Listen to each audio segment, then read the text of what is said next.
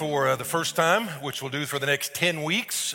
Take your Bibles, turn to the book of Colossians. If you don't know how to find that, either go to your table of contents. If you get in a section called the epistles, just think God eats popcorn, okay? Galatians, Ephesians, Philippians, and then you have Colossians, all right? And let me start off, though, by saying hello to other campuses in the beautiful 828. We, the last couple weeks, was able to get to almost all of them. I'm going to get to Franklin this week, but it was so awesome also to see the impact that folks from every campus have had in the REACH campaign. Was able to make it out to East Asheville and see now that thing has doubled in all of 6 weeks. So great job on getting that transitioned over to a more populous area. All right, so great time on that. Great time in San Espanol. Keep praying for Franklin. We're probably looking somewhere at an August date, and I don't pin us down on that for a couple of more days, but sometime in August we should be cranking that thing open. And but anyway.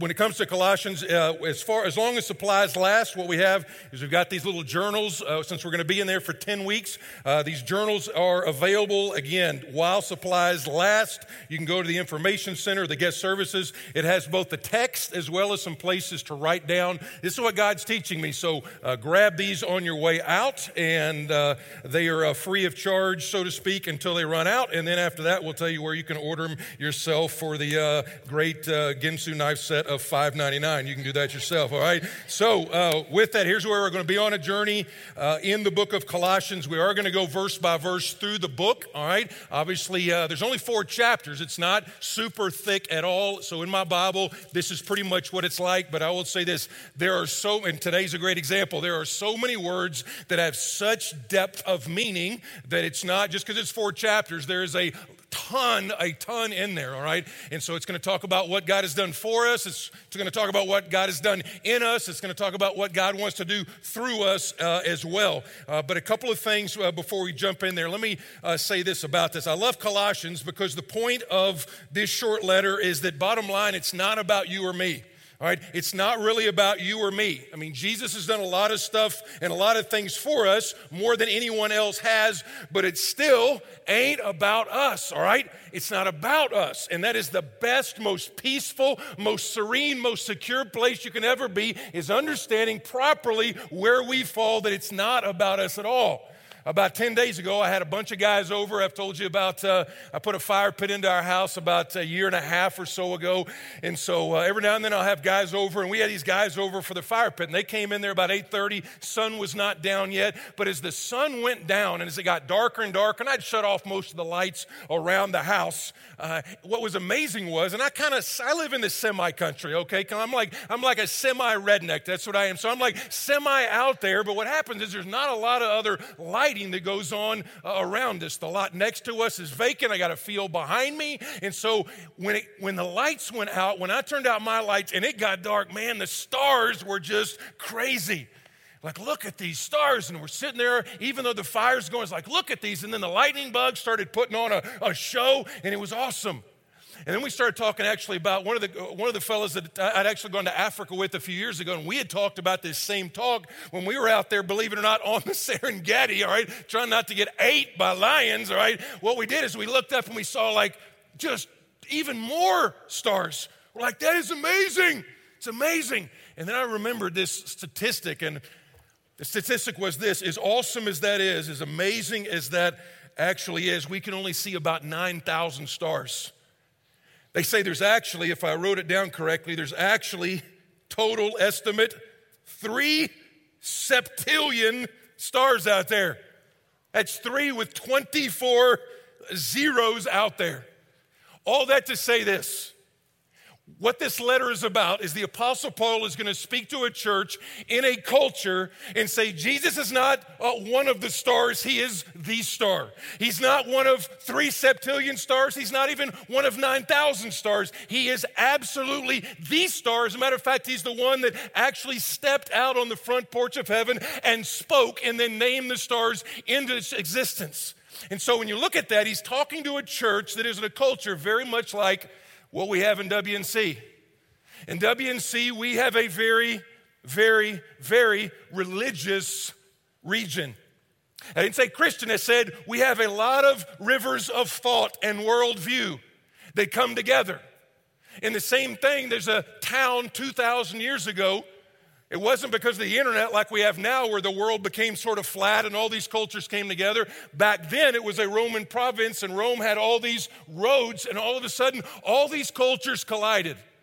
And you had this brand new church there, this good church, a great church, a growing church. But what it was is the culture was starting to go in and bring the culture into the church and dictate what the church thought about Jesus. And so what he's going to say is, I want to show you that Jesus is above all histories. He's above all philosophies. He's above all theologies. He's above every kingdom. And he's going to do that. And when you and I know that, he says, then there's the implication with our marriages, our identity, our work, our families, all of that. So we're going to be in Colossians 1. I'm going to kind of read the first 8, and then we're going to camp out on what is somewhat of a personal text for kind of pastoring people, all right? So I'll tell you that up front. That's what is going on. But here's a little bit of the background. Sometime when you take a journey, when you go on a trip, it's good to sort of, okay, where are we going to be? What's this about? How long is the journey going to take?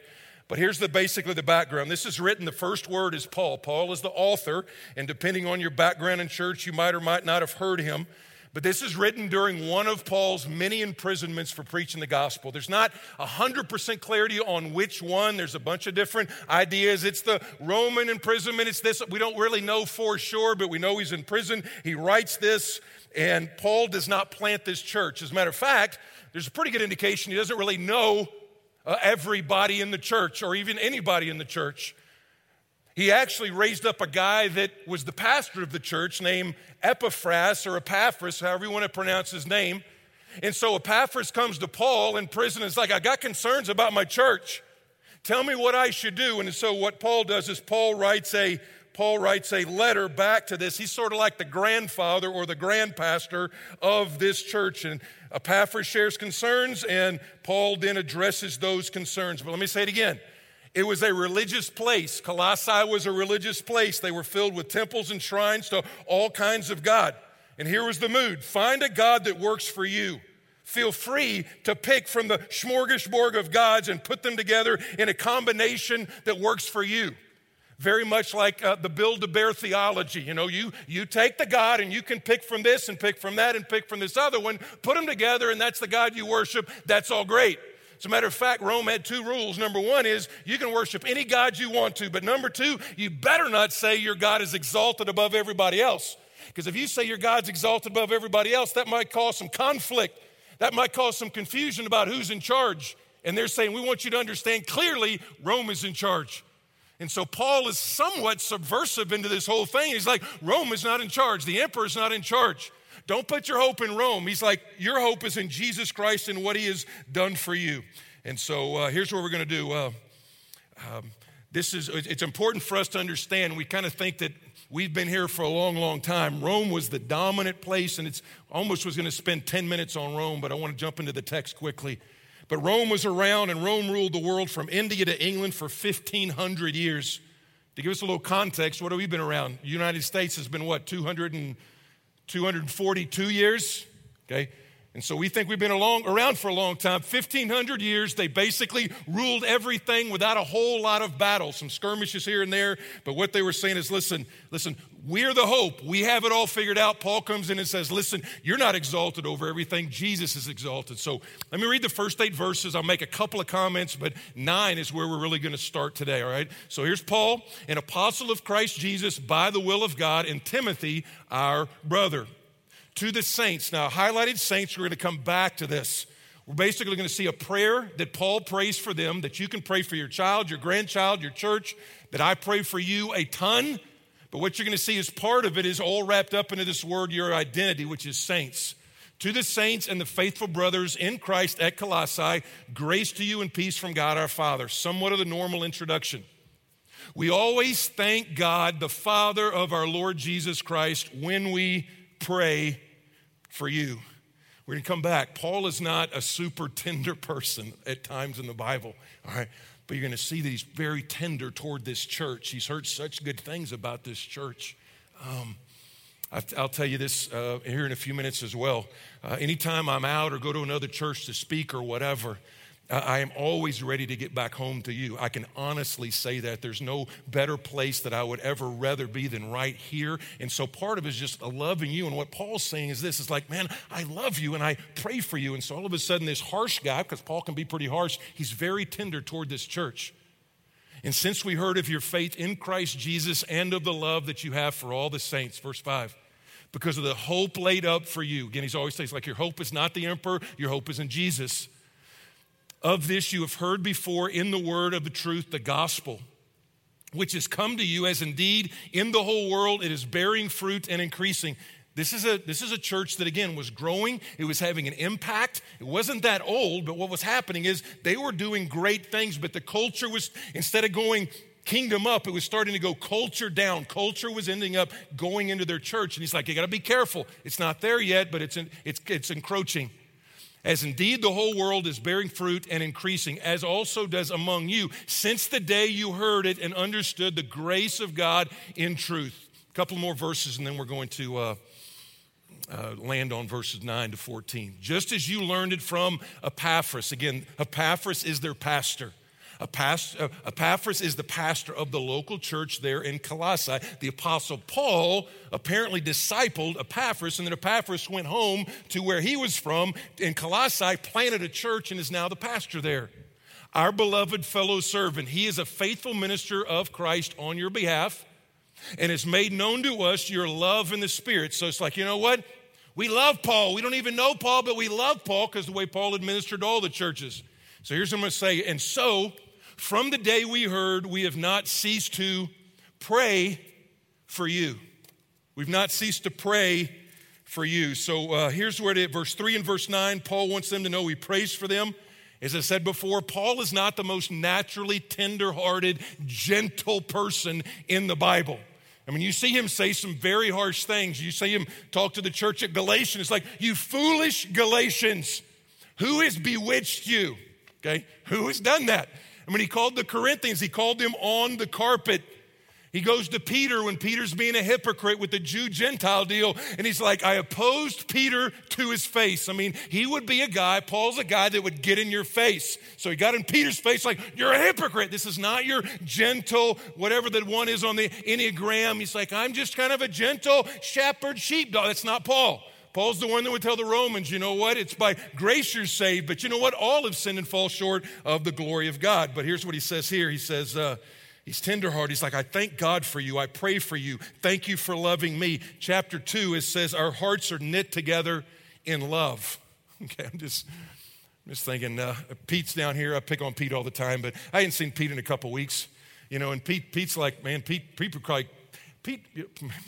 like a long time in the service, and Pete could probably kill me in 3 seconds. I mean, he really could. He could probably, if I said, Pete, I'm taller than you, he's like, I'm dead. I mean, that's Pete. Pete could kill me quickly. He could kill you quickly, okay?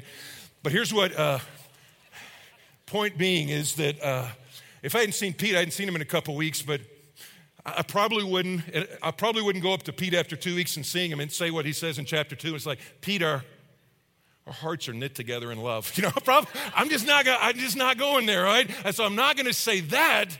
But what it is to be able to say, you know what, man, it is good to see you. And so here's what I thought about this is before we jump into the rest of the verses. Let me repeat what I said earlier. Mainly because of the blessing that God has put on this church and the favor that God has put on this church, what I get a chance to do is have the blessing to speak at some different places and chapels and conferences and all churches and all this kind of stuff. I would just say again, there's no place I would rather be than Biltmore Church. I love this church. I don't love it's not the facilities I love, it's the people, right? It's the people, it's you, it is it's the movement that God has. And I began to think, what is it about the church that you love so much? And there's like 10 or 12, but let me just give you 3 or 4 to kind of just parallel what Paul is trying to say as well. And to affirm you in a couple of things. Number 1, I love your zeal for lost people. I love your zeal for lost people. Every single time, the number one request that we get online, emails, etc., every time, it's, would you pray for my lost husband? Would you pray for my prodigal daughter? Would you pray for this person that I play golf with? They don't know Jesus, and I think they're searching right now. Would you pray? And then the biggest praises we get, The biggest praises we get is like, hey, my husband came to Christ this Easter. It's like, man, I'm there. He's getting baptized. I mean, it's like, that is what it is. Every time we have one of those boards, every time we try to raise the flag of evangelism and put a board up or a cross up or pray over this, I mean, that board is filled with hundreds and thousands of people that you are praying for. And I love that. I mean, it's awesome. I love that about you. And by the way, if somebody invited you to be here and you're here at church for the first time, for a long time, I just want you to know the reason they did that is because they love you. They love you and they want you to hear the gospel. They want you to hear the most dangerous message in all of the world, but the best news you'll ever hear because they love you. But I love that about you. I love your zeal. It's like, hey, whatever it takes, what do we got to do to reach WNC, we will do. I love that about you. A couple more things that we could go to 10 things, but for time, let me give you 4. Number 2 is I don't know how to put this. I love the fact, I don't even know if you'll understand it, but I love the fact that you lean into I don't know how to put it. You lean into a hard gospel beatdown. I mean, that's I don't know how to put it any other way. I mean, what we've done over the years, it's like the harder I preach at you. I mean, I can talk about repent, you sinner. I can talk about racism. I can talk about the hardest stuff, and you're like, come on.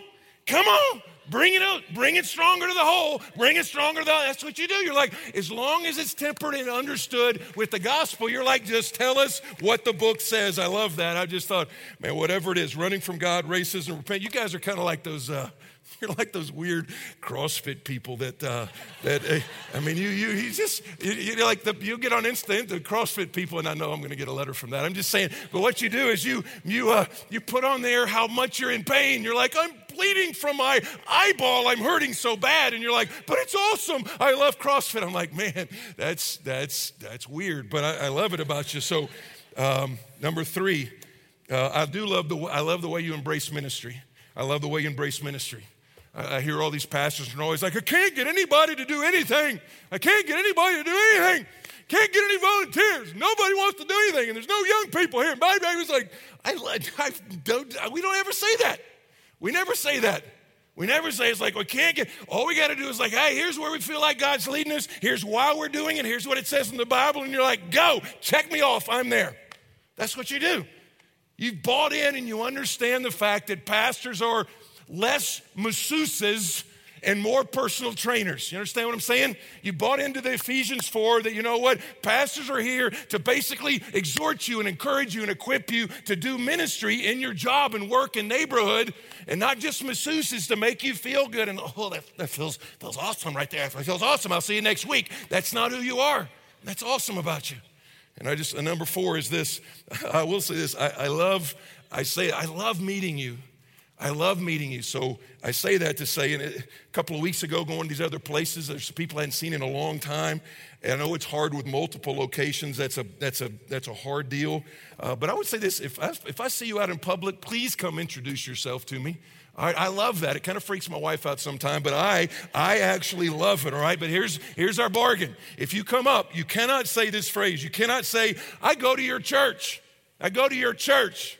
Don't come up and say, I'm Sam, I go to your church, all right? It's not my church, okay? It's not my church. It's not my church. It's actually, in some ways, our church, but in even a bigger way, it's God's church, all right? So it's not my church. Don't come up and say, I go to your church. What that says is you hadn't bought into what we're doing, okay? It's our church collectively, but even more importantly, it's God's church. But I'd love for you to, you guys come up and say, you know what, hey, I'm big ticket, and I love that. That's awesome. It really is. But you know what my deal is I want to feed you. I want to pray for you. I want to be a good shepherd. And I want to pray not just about you, all right? There's a difference between praying about you and praying for you. And so what we're going to go over is stuff that I pray for you, for us. It's what you can pray for your spouse. It's what you can pray for your church.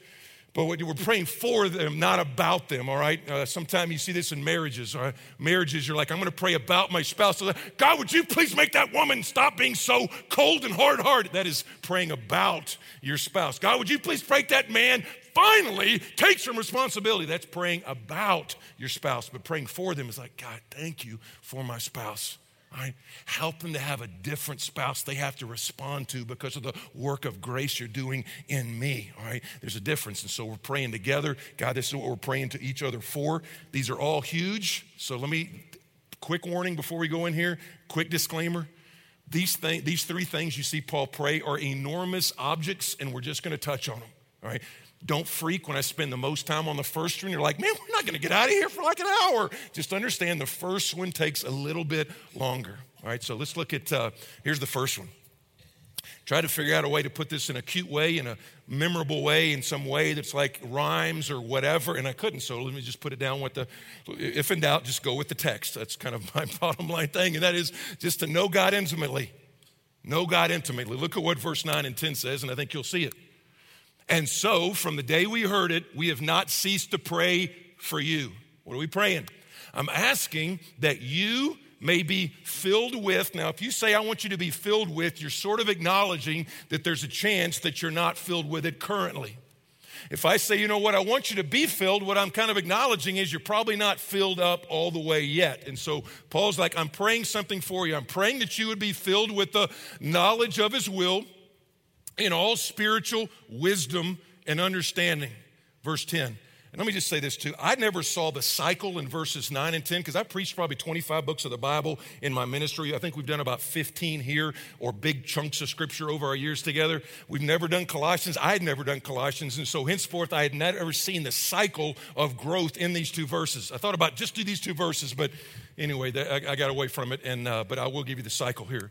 But verse 10 says, so as to walk in a manner worthy of the Lord, fully pleasing to him, bearing fruit in every good work, and increasing, and he goes back to the same thing he said earlier, he says, increasing in the knowledge of God. So here's what my prayer is for us, for you. I want you to pray this for me, is I pray that we would not just know more about God, but that we would know God more. Listen to me. Pray that we would not just know more about God, but that we would know God more, and there is a difference. Not just more about God, but know God more, and the word we're using is intimately it there. Now, let me give you a little, you didn't come here to get a language lesson, but the word knowledge there is not the word for just mental knowledge. It's not just, you know what, I know some facts about somebody. That's not what the word is.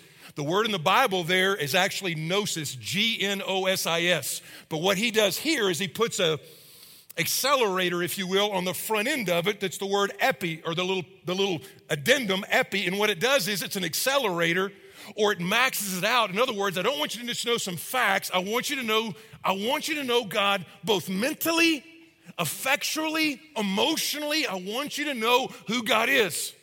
Loved ones, I can't think of a better thing we need to understand here in the culture of the Southeast when many of us, you got raised in church and it was there and there and there, and you're like, yeah, I know a lot about him. I've heard the stories, but would you say today as you sit in church, I know God intimately? The Old Testament word that would be the equivalent of the New Testament word I just explained, it's the word yada, okay? Yada, it's like the word that says Adam knew Eve. It's like yada, yada, yada. That's what he's saying. It's like Adam, yada, yada, yada, Eve. He knew Eve. And you take that in the New Testament, he's saying, guess what? Do you know God? Do you know God in an intimate way? So here's what, again, they were saying. You can worship any God you want, but don't worship your God as the only God, because that's going to lead to a bunch of uproar. And what the prayer is that we would know the God of the universe, that he's before all things exist for him, by him, to him, and through him, all right? He's not one of the great things that God created. Jesus is the creating force and purpose behind it all. So here's where I want to try to land just for practice for a second. A lot of us, as believers in Jesus, the Christian life is exhausting. And here's what I mean by that. If you're a churchgoer, you want to do right, you're here today, what happens is the Christian life can seem very much like a bad car. You know, it's like it starts sometime and then it's not reliable, and I'll have good seasons and I'll have a great 3 months and I'll get fired up and I'll spend time with God, but then 6 months later I'm like so far away. And it's starting and stopping. And if you ever asked yourself the question, I jotted some things down that I just have asked of myself over the years. You ask, it's like, why do I still struggle with these things? Why do I still struggle with this or gossip or whatever? Why do I still struggle loving some people that are not super lovable? I mean, I know God wants me to love people. I know He loved me. How come I struggle with that? You ever think about, how come I struggle to pray? I mean, I pray sometime, but how come I struggle to really pray? I mean, when I do pray, I love it, and God seems so near, and it's such a different dynamic in my life. But then it's like, truth be known, you're like, man, I hadn't prayed in 3 months. Not really prayed. You hear about generosity, and you hear about patience, and you hear about all these things. And you just think about the one thing that you struggle the most with. I mean, it can be whatever. You're like, you know what it is. I mean, I have a drug problem. I've got an overeating problem. I have a lust problem. I got a relationship problem. And here's what the Christian life can be like if we don't understand what he's saying here. Back in the carnival days or the fair days, maybe they had that at the WNC fair. I hadn't been, but I'm going to go, okay? I'm going to go, all right? I'm going to go. I got to get one of those big old cotton candies, and I got to get one of those fried butters. I mean, I got it just for the health purpose. I got to get one of those, all right? So here's what, but they used to have this deal, the whack-a-mole. They still have that. Whack-a-mole, best game ever. Whack-a-mole is all about hand-eye coordination. Like the mole comes up, whack, whack, whack. But I mean, after a while, you're like, and you win based on how much you push down, how much you hit. That's the way the Christian life can feel sometimes. It's like, man, I just whacked this issue, but boom, he's telling me now to be loving. I just got the love thing down, but now he's telling me to be patient with somebody. I just got that down. Now he's telling me to be generous with somebody. Boom, now he's telling me to use my mouth in a good and godly way and not a gossipy way. It's like just whacking the moles. Let me show you something that whether or not you knew it or not is going on in your life if you're a Christ follower. Again, we're probably going to return to this. I'm going to show you in one picture, basically what is called in the Bible sanctification.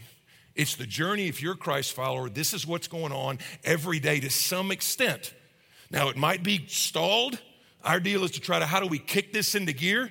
But what I want to show you is I want to show you how this works on a daily basis. This would be the idea of a growth cycle. Verse 9 and 10, that is the whole Christian life in a nutshell about what God does to sanctify you.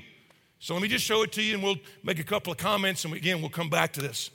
So let's start here. This is not linear. This is a circle. So verse 9 and 10, twice it talks about the knowledge of God. I pray that you would know who God is, and then down at the end of the verse, it says, I pray that would be increasing. So let's just say right here, this is when you came to Christ. Whether you're 9 or 90 or 19 or whatever, you came to Christ right here. Again, the gospel is the centerpiece here. Every one of these aspects has to be rooted and centered around the gospel of Jesus. So you come to know Christ here, and then what happens? Then you get over here. What's the first thing we tell you to do? We start telling you to do a few things like, okay, here's the Bible. You need some fellowship. Here's how you actually talk to God. And what happens is then God begins to show you who He is. That's why we always talk about this, and this is so key. Christians who look at this book as a how-to manual end up getting frustrated with it because what happens is they go through an issue and they're like, man, I got to have some help with my marriage. I got to have some help with my money or something else. And it's like, I'm reading the Bible. It says nothing about my marriage. Well, things not practical at all. Understand the Bible, first and foremost, is God's self-disclosure of Himself to you. And so what He's going to do is He's going to show you about who He is, His patience, His kindness. And the more we understand that, here's what happens. And by the way, when He shows you that and He shows you that, different things begin to happen. And so when you're looking in there and you're getting wisdom and understanding, and God is disclosing Himself, and you're understanding about Jesus, and it's about God's sacrifice. Again, it's about the gospel. It's about God's sacrifice, His humility, His gentleness. The Bible says God's kindness led you to repentance. And then what happens? So God's showing you some stuff, and then before, you don't even know what's going on, but you are walking with the Lord. You're walking with the Lord. Now just think about that verb walk. Walk is what I'm doing right now. I'm walking with the Lord. I'm not even thinking about walking. I'm just walking. I'm just putting one foot in front of the other. And what I'm doing is, even if I don't know it, I'm making some progress. That's what happens when you're walking with the Lord. Now, what does walking with the Lord look like? Parents, grandparents, what happens when you got a toddler? When you got that toddler, Frank babies don't walk real quick. Let me just tell you that. I don't know what the deal is. We've got a condition called gangliness or something. I'm not sure what's going on, but we don't walk all that quick. And so what happens is, think about any child when they're walking, Remember how you're anticipating, you're like, I can't wait for that little boy to walk. And then they're big fat head and they can't quite do it. And then they take like, what is it? Step, fall. Isn't it? And what do the parents do? You idiot. What kind of person are you? Step, fall? Right on your face? Step, fall? Honey, that's from your side of the family, not my side of the family, all right? No parent does that. No grandparent does that. What are the parents just like, so come here, let's help you up a little bit. Please understand, and we'll hit this at the end. You got to understand, if it's rooted in the gospel, when you understand more, you show your understanding of the gospel more when you fall than when you do something awesome. When you fall, if you understand the gospel, what happens is you understand the gospel, you're walking with the Lord, step, fall, you understand God is there. I love you, I paid for that sin, I'm going to pick you up, I'm going to dust you off, and let's do it more, and let's do it better, and I'm helping you, and hold on to my hand. That's walking with the Lord. That's why I always say repentance is not a place that you visit, it's a place that you live, all right? If you don't understand the gospel, you don't ever want to repent. If you don't want to repent, why? Why don't you want to repent? Because God's mad at me and I got to go clean myself up. But you understand the gospel. You're like, the gospel cleans me up. The gospel cleans me up. So I want to run to my dad so he can pick me up and I can go on. And so what happens is I'm walking with the Lord. Well, when you walk with the Lord and you understand his grace and you understand his patience, then the next thing happens as he sanctifies you, you start to bear fruit. What happens? Your character starts to change. Your wife starts to say, man, you're a lot more patient than you were last year. Now, by the way, I understand that you're like, I hadn't grown much. One of these days, and I should have brought it out today, I actually was and then didn't and should have done it now. But remember when you were in kindergarten and you had, they gave you those little Dixie cups and you put dirt in it, you put a little seed in that? Okay, remember that? You put it up in the windshield? Do we still do that? Or the window? Okay. That's what happened when we've seen that happen literally thousands of times over the last couple of years in people's lives. And some of you are like, man, I hadn't grown any. What happens to that little plant? You put it in the windowsill and it gets the right nutrients and the right sunshine and it's planted in the right soil. Pretty soon after just a little bit of time, they're like, you're looking at it, what is it? And then that little trailer goes up and you're like, Shazam, that's it right there. Okay, so understand, that's where a lot of us are. You know what? God put the seed of the gospel in you. Some of you 6 weeks ago, some of you 6 months, 6 years. And what happens is what we want to do, how do you put the right soil, the right sunshine, the right nutrients? So what happens is you bear fruit. Things like impact, purpose. All of a sudden you're more generous with people. All of a sudden your work is not just so that you can get a paycheck, it's so that you can make a difference, all right? All of a sudden you're actually thinking, okay, how do I disciple my kids versus how do I just go play another round of golf? You're thinking about those things about God's kingdom and not yours. And you're like, what do I do then? Well, that humbles you because God uses you. And so what do? It takes you right back to, I got to know more about God. I got to know more about God and his character and those things. That's the growth cycle right there. That's going to happen. That is like, how long are we going to do that? You're going to do that until you go to heaven, all right? You're like, I'm not interested in that. Well, you're not going to heaven, so don't worry about it at all, okay? And by the way, here's the reason. Some of you are like, well, you saw this when you're like, that just means I got to get some principles down, and principles are good. But the bottom line is principles don't change you. Understand that? Principles in and of themselves don't change you. They don't, okay? How many husbands in here have probably at some point heard, let's say 1 Peter 3:7, husbands, live with your wife in an understanding way and grant her honor as a precious heir of the gift of life, all right? How many of you are like, man, I've heard that verse. You have heard that. I've preached that verse, so don't look at me like that. So if you didn't hear it, you also weren't at church, so you hadn't heard Hebrews 10. So all that being said, you and I know the principles, but the question is if the principles don't change us. So when we get in here, our whole thing is, it's not about getting 9 different points. It's about putting yourself under the waterfall of the grace and the character of God so that changes us. Because here's what I've found out over the years. If your whole focus is, I got to fix this problem, that's going to last about a week, 2 weeks, or until maybe something happens. I got to fix my marriage, okay? That's going to last a little bit until the pressure's off, until she says we don't have to go to a counselor. But if you get under the waterfall of the character of God, and look how patient God has been with me. So maybe now God's patience with me is helping me be patient with my wife. That ends up being a lot more long-term. So that's kind of, here's the deal. Luther has said this. He was talking about the commandment to love people.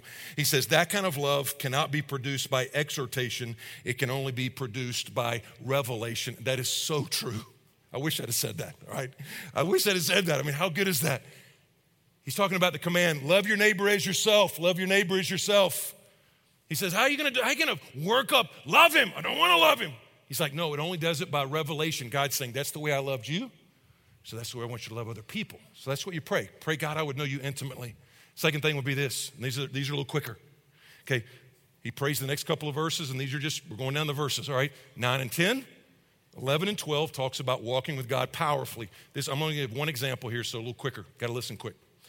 Verse 11 says, being strengthened with all power, there's our word, according to his glorious might, for all endurance. Now, let's keep that up there for a second. Endurance is connected with circumstances. Some of you are there now.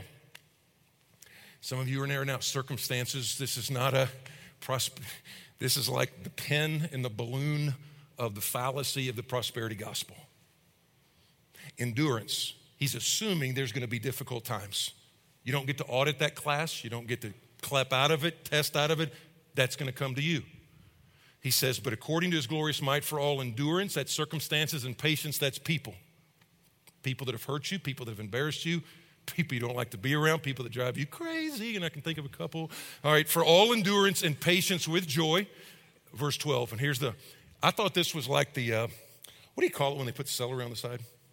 What do you call it when you don't? Garnish, thank you. It's like, I'm not eating that stuff, all right, but it looks the thing to be. I thought this was the garnish. I thought Thanksgiving was a garnish, and I realized it's actually in every chapter in the book. Giving thanks to the Father who has qualified you, this is huge, to share in the inheritance of the saints in light. So walk with God powerfully, okay? Have you ever read the Bible and thought, man, you ever read the book of Acts and seen some of the stuff? I know some of it's transitional, I understand that. Have you ever read the book of Acts or just the Bible and just said, man, I'm looking at all these people and their boldness. I read in Acts 4 and that they rejoiced that they were counted worthy to get beaten up for Jesus. And thought, that doesn't look like my life. Have you ever just read through the fruit of the Spirit in the book of Galatians and said, man, that doesn't look like what's around my house. Love, joy, peace, patience, that's not my resume. That's not what's in my house. That's not what's in my marriage. That's not what's going on in my classroom. And here's what he said. He actually says the two things, because we think about it with boldness, and there's a great thing. We got brothers and sisters around the world that are going through hell for their faith. Right now, the culture has shifted, but it's not really shifted harsh on us. I know that's a matter of subjectivity, but it's not harsh compared to brothers and sisters around the world. It's not compared to what it is in China or Nepal or Iraq or Iran. I mean, we can all agree on that. But one of the things that is distinctive is, and I was thinking about this, you notice how he says, so that you can have all endurance and patience with thanksgiving and joy. Can we acknowledge that we in the United States, we live in a negative culture? Can we at least acknowledge, we live in a negative culture?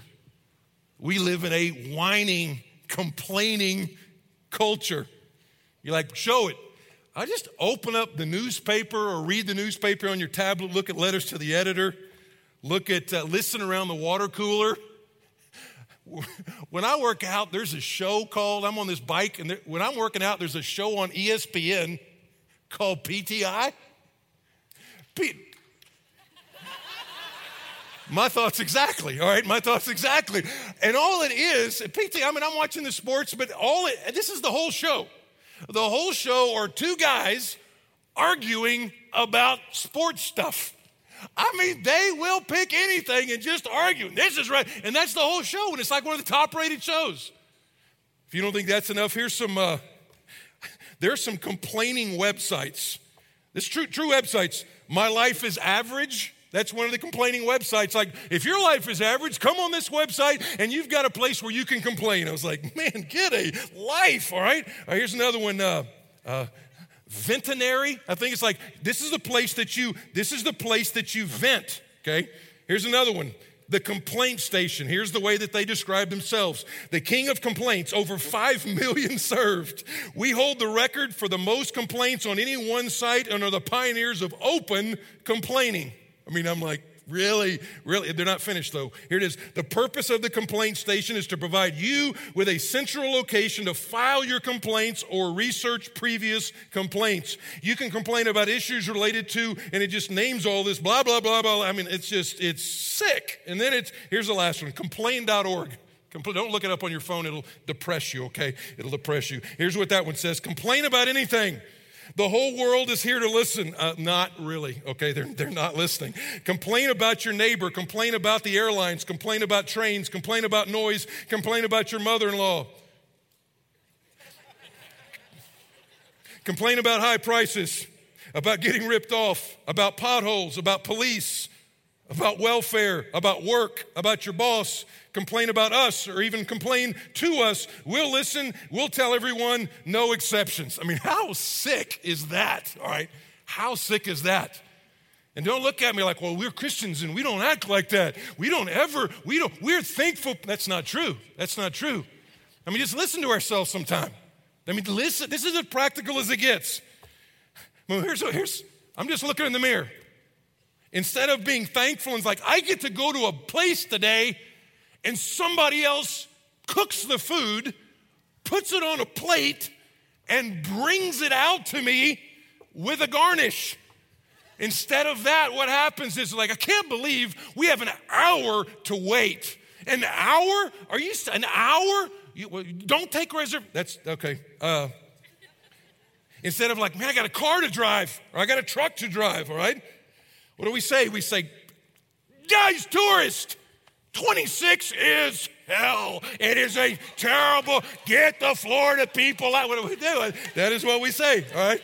All right, what else? All right, you're indicting yourself, all right? You're indicting yourself right now. What do we say?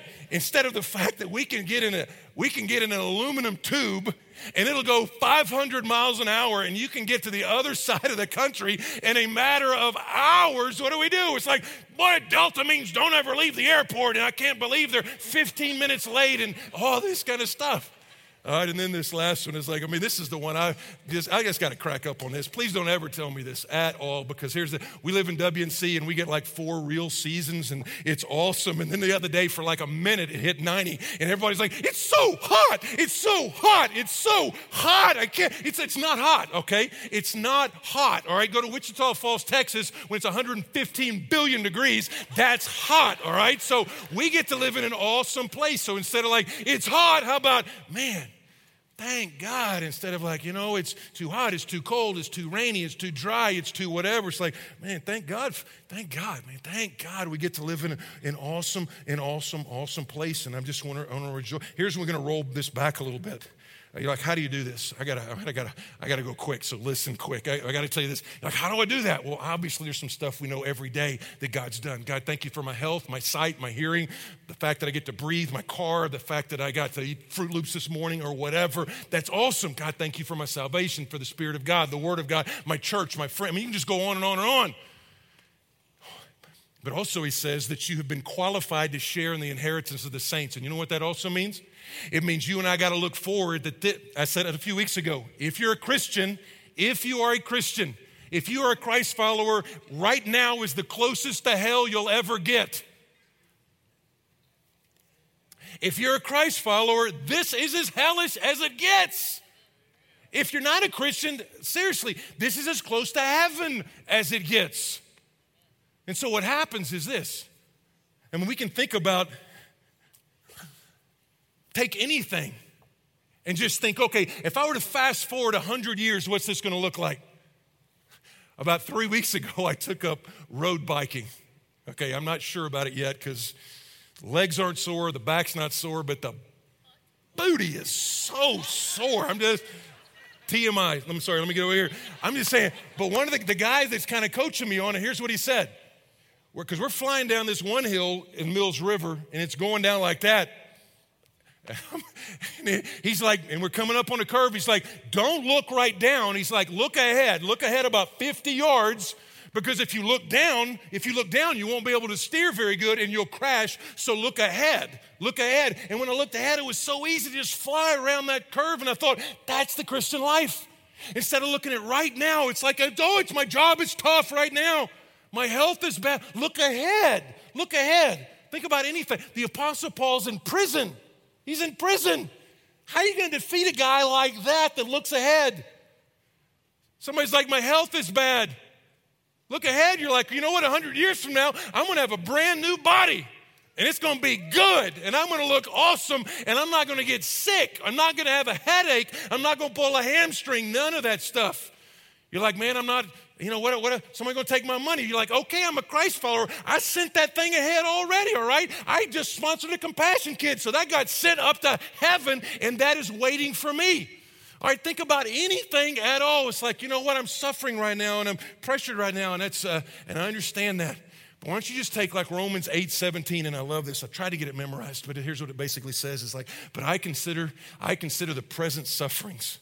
I consider the present sufferings. The present sufferings. It's like, it's not even worthy to be compared to the glory that awaits those that love him. It's not like it's close, okay? It's not like it's close. It's like, it's not even worth comparing to what you've got coming up for you. And so part of it is just looking ahead. All right, I'm kind of growing to be a Churchill fan, so here, let me give you one quote, and I'll give you this last one. December 1941, the war's not going well. Sunday, December 7th, Churchill hears about the Japanese attack on Pearl Harbor. He goes into his office, he calls Franklin Delano Roosevelt, and he tells FDR this, or FDR told him, quote, well, we are all in the same boat now.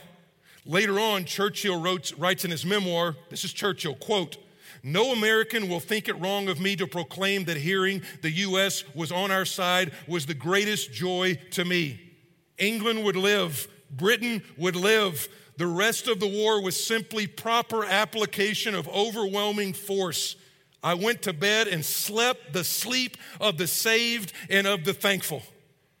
And he said, overwhelming force. That's transformed Churchill's attitude from helplessness to hopefulness. And that's what he's saying. He's like, right now, whatever you're going through, look ahead, fast forward 100 years from now, everything will change. And here's the last one. I got like 4 minutes to go through this, so listen quickly. This is super key. I wish I'd saved a little more time. Here it is. Embrace your gospel identity. Embrace your gospel identity. Let me read these 2 verses. A couple stories, we're done. 1:13. He has delivered us from the domain of darkness and transferred us to the kingdom of his beloved Son. Verse 14. In whom we have redemption. That is like such an awesome word. The forgiveness of sins. My prayer is that you would embrace your gospel identity. Identity is the answer is, who am I? And just a few notes. You are not what's been done to you, but what Jesus has done for you. It's not what you do, it's what Jesus has done. The world likes to label you, but I'm just going to say you're not your past, you're not your addiction, you're not your marital status, you're not your income level, you're not your struggle with sin, you're what Jesus did on the cross that defines you. And what it does is it tells you that you are valued. It tells you that you are valued. Your biblical identification is, I am who God says I am. And it's not because of what you've done. Verse 12 says he's qualified you. That's why we don't have biographies of great men and women in our church. The church shouldn't have biographies of great men and women. We don't have great men and women, all right? We have sinful men and women who have been redeemed by the grace and the blood of Jesus, and so we don't have biographies, we have testimonies. Testimonies are about the gospel. It's about what God has done. It's about what the text actually says. And I wish I had time to go for, he talks about so many things in here. Saints, again, I don't know if you know that he addresses these people as saints, not because they're perfect. A saint in the Bible is not all this stuff you've done. A saint in the Bible is all about their position and their possession of who Jesus is and what he's done in their life. It's not about what you've done. Look, if you don't believe that, look at the Corinthians. They were some of the most jacked up, drunkard, incestuous people. And he's like, you're a saint. It's not because you're acting that way. It's because of what Jesus has done. It's because of what he's paid for you. I'll give you 2 illustrations, then we're done. First one is this. You think about what's been paid for you? I tell you what, I'm learning about this whole sneaker deal. You all have learned about how the sneaker game that's going on, the sneaker game. Here's the quick deal. Think about eBay. People like put out 500 Air Jordans, and then other people will get on a raffle to get them. If they get them, then they resell them for like $1,500. What is it really worth? What it's worth what somebody will pay for that. And what he's trying to drive home is your identity is based on what somebody paid for you. And God said, I love that person, I value that person, I will pay for that person with the blood of my own son. That's what I'll do. And if you don't understand anything else, you got to understand this whole idea of grace. Tony Evans, I think, is the guy that said this. He says there's a difference between a grace dog and a law dog. There is no corollary for cats, all right? So just a grace dog. Grace dog and a law dog. He says you can always, when you walk into a house, you can always tell the difference between a grace dog and a law dog. A law dog always has his tail tucked underneath. It's intimidated by the master. It's afraid of the master. The master says, do this or I'm going to spank you with this paper. And it's a miserable dog. But a grace dog, its tail is wagging when the master comes home because there's a relationship there. The dog just wants to be with you. The dog just wants to make you happy. Why? Because he understands his master loves him and there's a relationship. And so when we talk about God's exalted overall, what you've got to ask in your life, is that true with where I am? Here's what we're going to do. I'm going to have a campus pastor pray for you this prayer.